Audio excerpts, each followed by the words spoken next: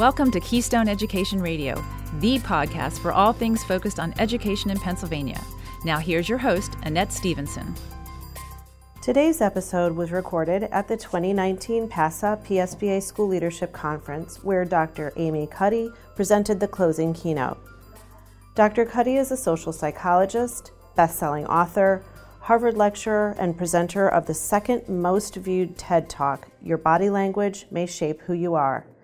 She has dedicated her career to studying the impact we can have on our own thoughts, feelings, and performance, the power of prejudice and stereotyping, and the influence of nonverbal behavior.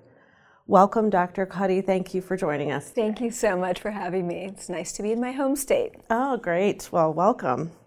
In a school setting, school leaders, teachers, and students are interacting verbally and nonverbally every day.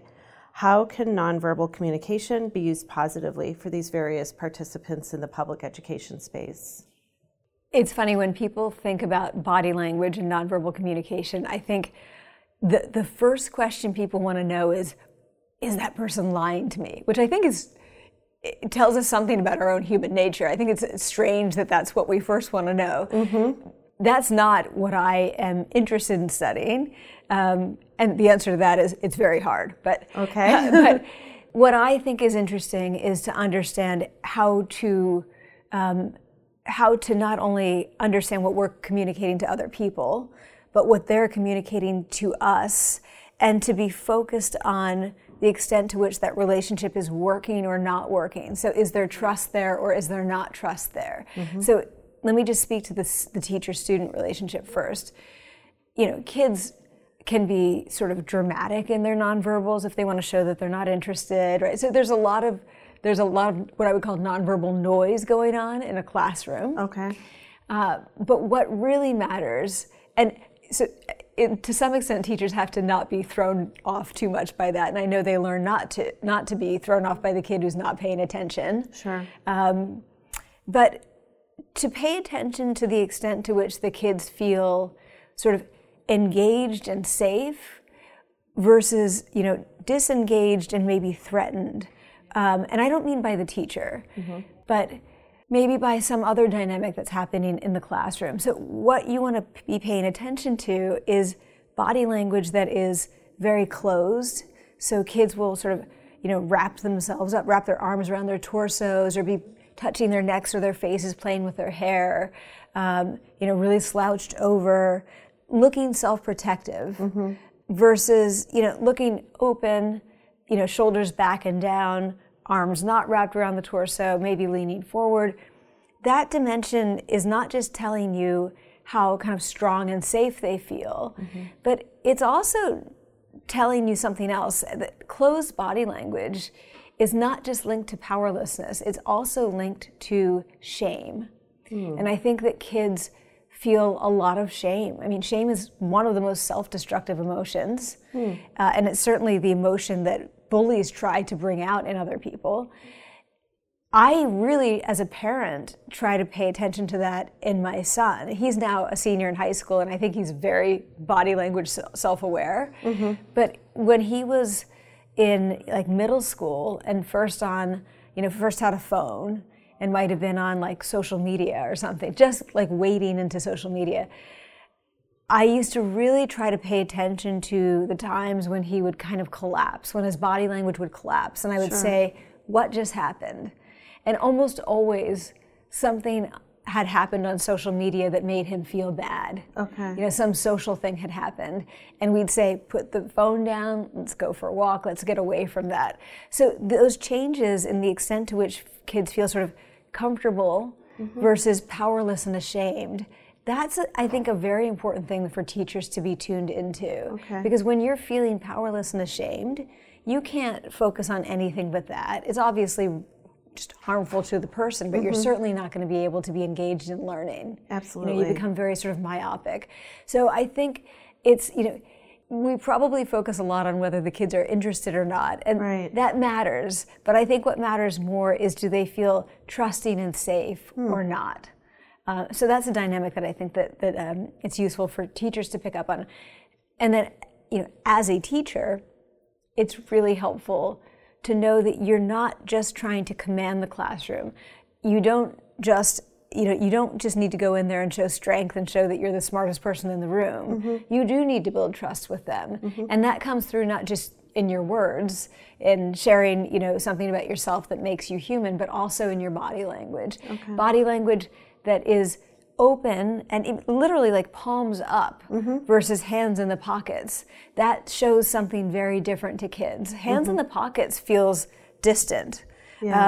Or arms crossed, it looks stern, but it does not make the students feel like you understand them or you want to be there. So focusing on that, not just the looking strong, but also showing that you are interested and open to them. Right, exactly. I think that's really important. I think the same things apply to interactions among adults. Of course. And I know that a lot of the interactions among adults in school settings can be filled with sort of disagreement and it's difficult. Like there's a lot of negotiating going on all the time. And again, to keep in mind that the way that you connect with people is not to go in and show them you're the strongest person in the room.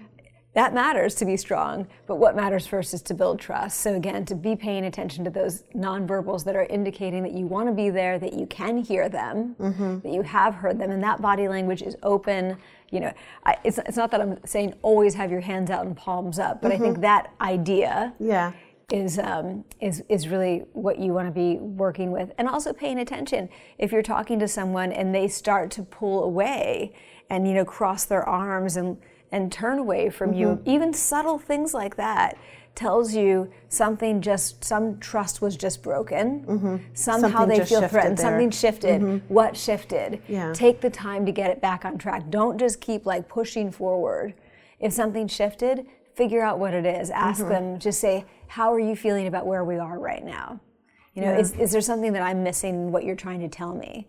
Words like that. But that's all, something that you pick up through your body language. And really what you're describing applies to educators and teachers, school leaders with teachers and staff. Absolutely. It's really applicable across the board. For sure. I used to teach negotiation to MBA, to business school students. And they have a very often zero-sum attitude about this, like they want to win. And first it's to remind them, and I think this is true for all of us, no negotiation is a one-off. Right? It's not like you will negotiate and somebody wins and somebody loses and then you never have to deal with that person again. There are all kinds of other things happening, like your reputation, your ability to connect with people who are allies to that person, but just even to not see that person as your adversary, but as someone that you might be able to create value with, right? You can enlarge the pie. It's not a fixed pie, and find solutions that actually in some way satisfy both parties. But we use this very dominant body language in those situations, and it basically breaks people's ability to connect with each other. And that aspect of what you just described with negotiating, I would think for our school leader audience, the school board members, as they're having these conversations with differing opinions about issues that they're making decisions for, that could really be something for them to consider and think about. Absolutely. In how to have those conversations. That's exactly what and I'm be thinking. Effective. It's contentious and people feel strongly. It's funny, in a business setting, people might feel strongly, but they might be also motivated by sort of an external reward that isn't so much connected to who they feel they are as a person. In school settings, people deeply care about these things. Absolutely. And they are reflections of their values and what they want, not for themselves, but obviously for their kids, for the kids in their community. So it's, they're very emotionally attached to their positions, and it makes it even harder for people to listen to each other. But it's just the only way forward. So pay attention to body language that's not about strength, but that is about connection. Interesting. Going off of that, sometimes we're unaware of our own nonverbal communication, and certainly unaware of what the nonverbal communication around us might mean. In a school setting, how can that unawareness be detrimental? and I'll talk again first about sort of the teacher-student relationship. Okay.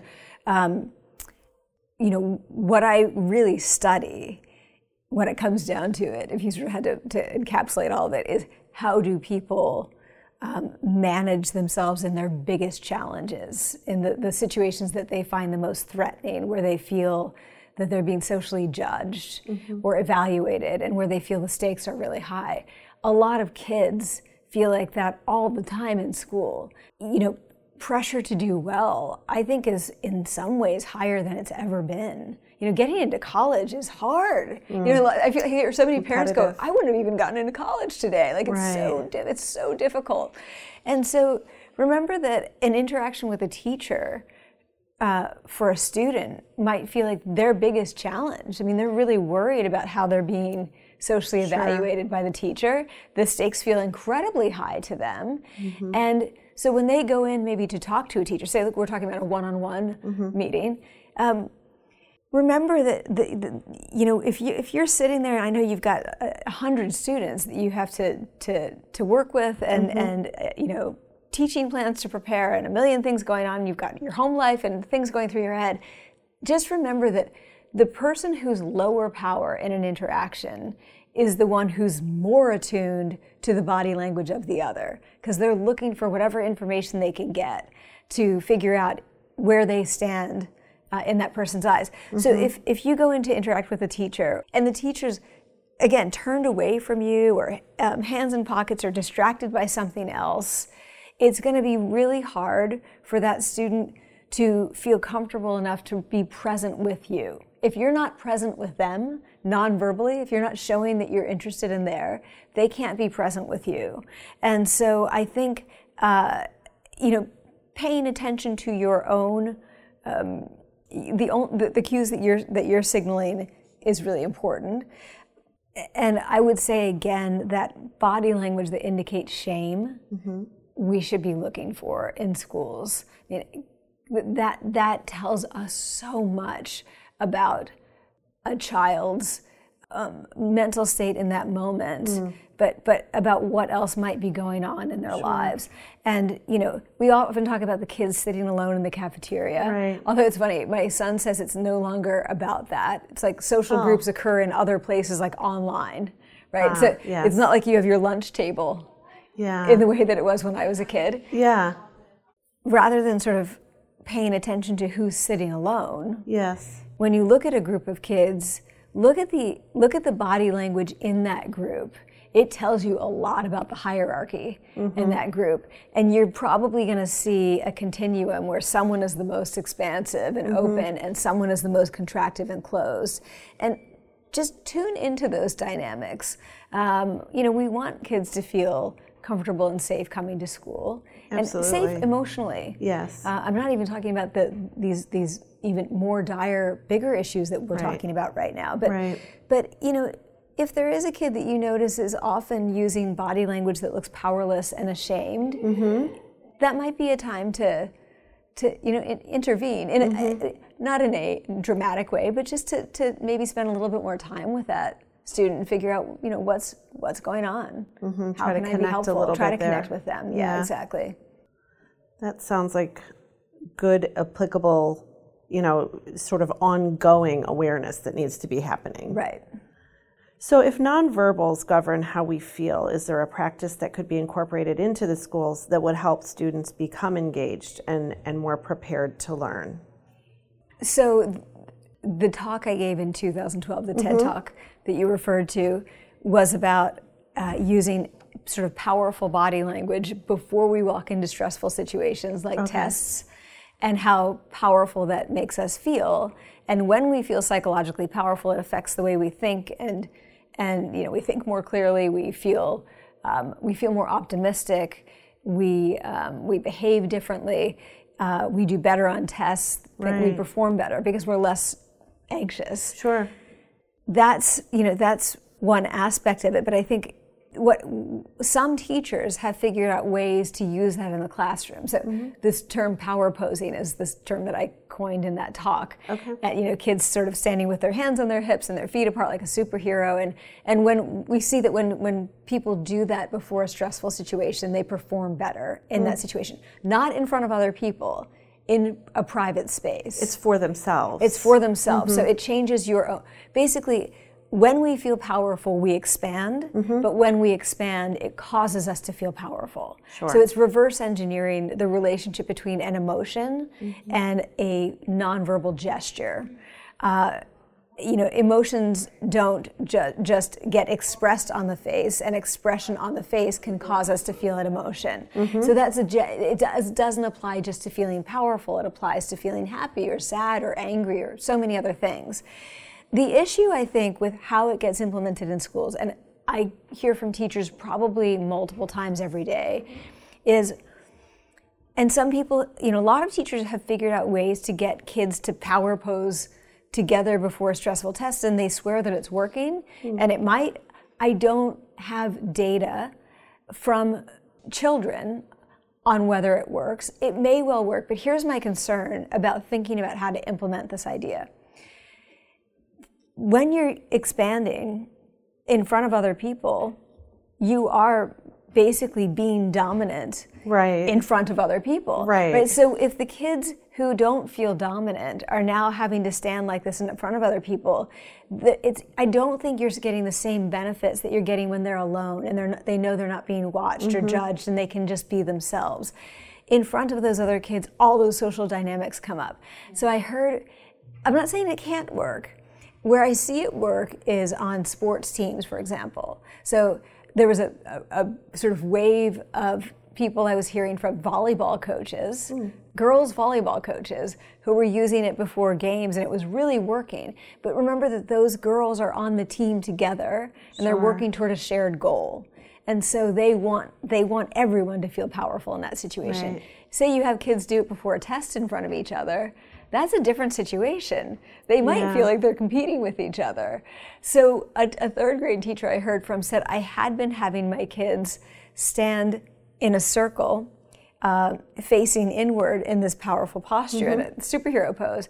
And I realized that wasn't working, so I actually now have them stand in the circle facing outward, so they can't see each other. Yeah. And I thought that was a really clever idea. Again, empirically, I don't know for sure that it works. A lot of teachers swear that it does, but it's just to be mindful that I certainly think we should be teaching kids that how they carry themselves affects how they perform, how they feel. It can make their lives easier to carry themselves in a self-respecting way. And so it doesn't just have to be an expansive posture. The effect of simply sitting up straight, many studies have shown, sitting up straight changes the way we feel. It makes us feel happier. It makes us remember more positive things about ourselves. It has all kinds of effects on mood. And so I think we used to teach our kids, sit up straight as a way of showing respect to others, that sitting up straight is a way of showing respect to yourself, right? So to focus on just simple things like that. Teaching kids just simple breathing that's nonverbal. And we know that deep, slow breathing triggers what we call the relaxation response. It makes us feel calm and confident. And that's not as showy, right? So they can do that in front of each other and not feel so self-conscious about it. But I know that there's sort of schools that are doing some mindfulness training, and I think that's great. But I think mindfulness training should always incorporate a physical aspect.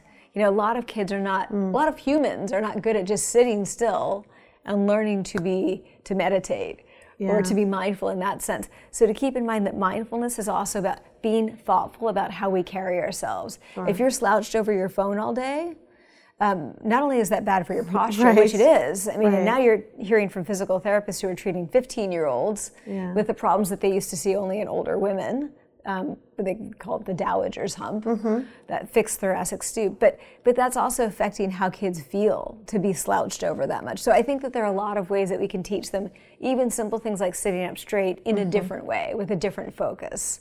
Instead, it's not about you being respectful to me, it's about you respecting yourself. I think that's the part that might be not as well understood. I think for a long time, a lot of people know that, yes, body language, it shows other people something about you. That's right. But what you're really describing is that consciously choosing to be in a certain body posture can actually then be inward turned and change how you're feeling internally. I think that's the key, really salient point. That absolutely is the key. So, I mean, and it's partly because we call it body language. Yeah. Or nonverbal communication. And when we think of language and communication, we think of an interaction between people, not within a single person. Right. And what I say is your body language is not just speaking to others; it's speaking to you. So the mind-body connection moves in both directions. The body is. It's not just, when we think of mind-body, we think about like, well, if you're feeling really sad, it might be bad for your physical health. Right. What I get people to focus on is that physically, the way you are carrying yourself is giving information to your brain about whether you are basically in a safe situation where you can be yourself, where you can feel confident and comfortable, or whether you're in a threatening, scary situation. So we are animals. And just as, animals show how they feel through this expansive and contracted body language, so do we. But that primitive wiring is always activated. So when you're carrying yourself as if you're powerless, your body is saying to your mind, I am powerless. Right. I am not confident. I don't deserve to be here. I should feel ashamed. And that obviously really affects our mental state. Yeah, kind of a cycle. That's right. Around. So I think understanding that the body is shaping the mind. It's not just speaking to others. Social emotional learning, or SEL, is a prevalent topic, obviously, in education. Do you think being aware of nonverbal communication could aid in the SEL process and improve an individual's self-awareness and self-control? And some of this you've touched on already. Yeah, I think exactly what I was just saying about the influence of the body on the mind. And let me give you just an example that's from outside of the classroom, where we really see these huge benefits. Treating combat veterans with post-traumatic stress disorder. This is a difficult thing to treat for a number of reasons. PTSD is complicated for everyone. But if you take combat veterans, a lot of them are men, right? They feel that and men are less open to talk therapy than women already. They also feel that their bodies betrayed them. So their PTSD is very embodied, right? They really start to show powerless body language. There's some great studies working with combat veterans with PTSD showing that teaching them just sort of things like deep breathing and expansive yoga postures has dramatic effects on reducing PTSD symptoms. So it's sort of social emotional learning and self-regulation and developing resiliency and these constructs. Again, it's very much about being aware of your own emotional state. We're not good at naming our emotions, but sometimes, when I tell people sort of take an audit of your body language right now, they go, oh wow, I'm really tense. I am pulling my shoulders up, or I'm breathing shallowly, or why am I crossing my legs and twisting my ankles? Those things that we're doing with our body unconsciously, if we start to tune into them, they give us cues about how we feel, which I think is pretty interesting. So we want kids to understand their emotions, right? To understand, how am I feeling, and how is that going to cause me to behave if I don't think this through, right? How can I regulate that? But if they can't even figure out exactly how they're feeling, that's pretty tough. So I think tuning into your body language helps you to understand how you are feeling. And so if you don't mind, back to my son, when I started to point out that when something on social media made him feel bad, he really collapsed, he became much more aware of his own body language. So now when he feels himself collapse, he goes, it's time to get away from the screen. Mm-hmm. So he now knows on his own to get up and walk away. Something's making him frustrated, something's making him feel bad, it's time to take a walk. Probably not time to send an angry email. Or keep kids don't even send email. They're like, "What's email?" Yeah, so text, they barely Snapchat. text us Snapchat now. So if he notices himself collapse, sort of physically, it's probably not a good time for him to respond. Right. And I think that is something that we're really kind of missing out on that aspect when we teach social emotional learning. Mm-hmm. I mean, I'm just a big advocate of getting people moving, right? Getting kids moving more instead of having them sit there and learn that way. Mm-hmm. How can we involve physicality in their understanding of lots of different things? Great point. Your research has heavily focused on prejudice and stereotyping. How could social science be incorporated into creating more equitable public education? And I want to start by acknowledging, and this is the area that I've been studying the longest for 20 years, that this is obviously a big challenge. Yes. We are making progress, but you constantly see debates in the media about whether diversity training is working or not working. Mm-hmm. And let me just say, rest assured, there are really wonderful, thoughtful, smart people studying this stuff and trying to develop interventions that work, but it's tough. Mm-hmm. And so I don't have an easy answer. But let me. There's one thing that I do think I'd like us to focus on more than we are, and that is when we talk about gender stereotyping. When people say gender stereotypes, they think that they immediately go to stereotypes of girls and women. Okay. And that's important. I mean, it's incredibly important, right? So girls and women are stereotyped as less smart, as less strong, and they're expected to be more compassionate. They're expected to be nicer, maybe a little bit less assertive. We all want to say, oh no, I don't endorse that stereotype, but those stereotypes are unconscious, they're just there.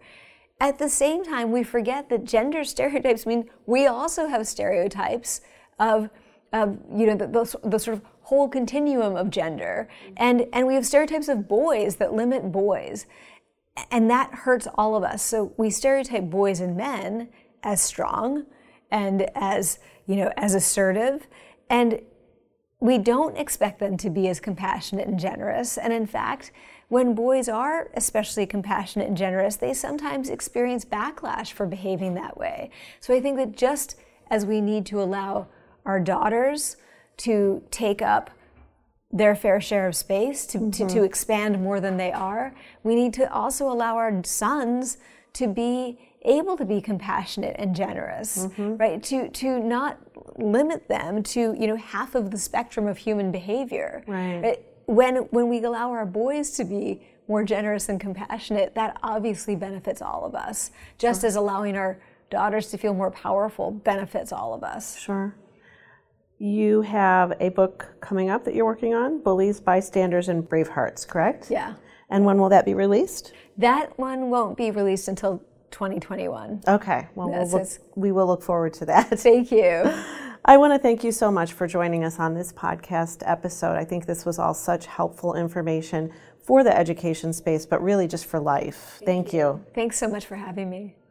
This podcast is produced by the Pennsylvania School Boards Association and was sponsored in part by sponsors Keystone Purchasing Network and NJM Insurance Group. Listeners, I'll encourage you to go to our website at keyedradio.org for more on today's discussion and for past episodes covering a wide range of education-specific topics. This is Annette Stevenson saying thank you for listening to Keystone Education Radio. The views and opinions expressed on the Keystone Education Radio podcast are solely the views and opinions of our guests and do not reflect the views and opinions of the Pennsylvania School Boards Association. Thank you.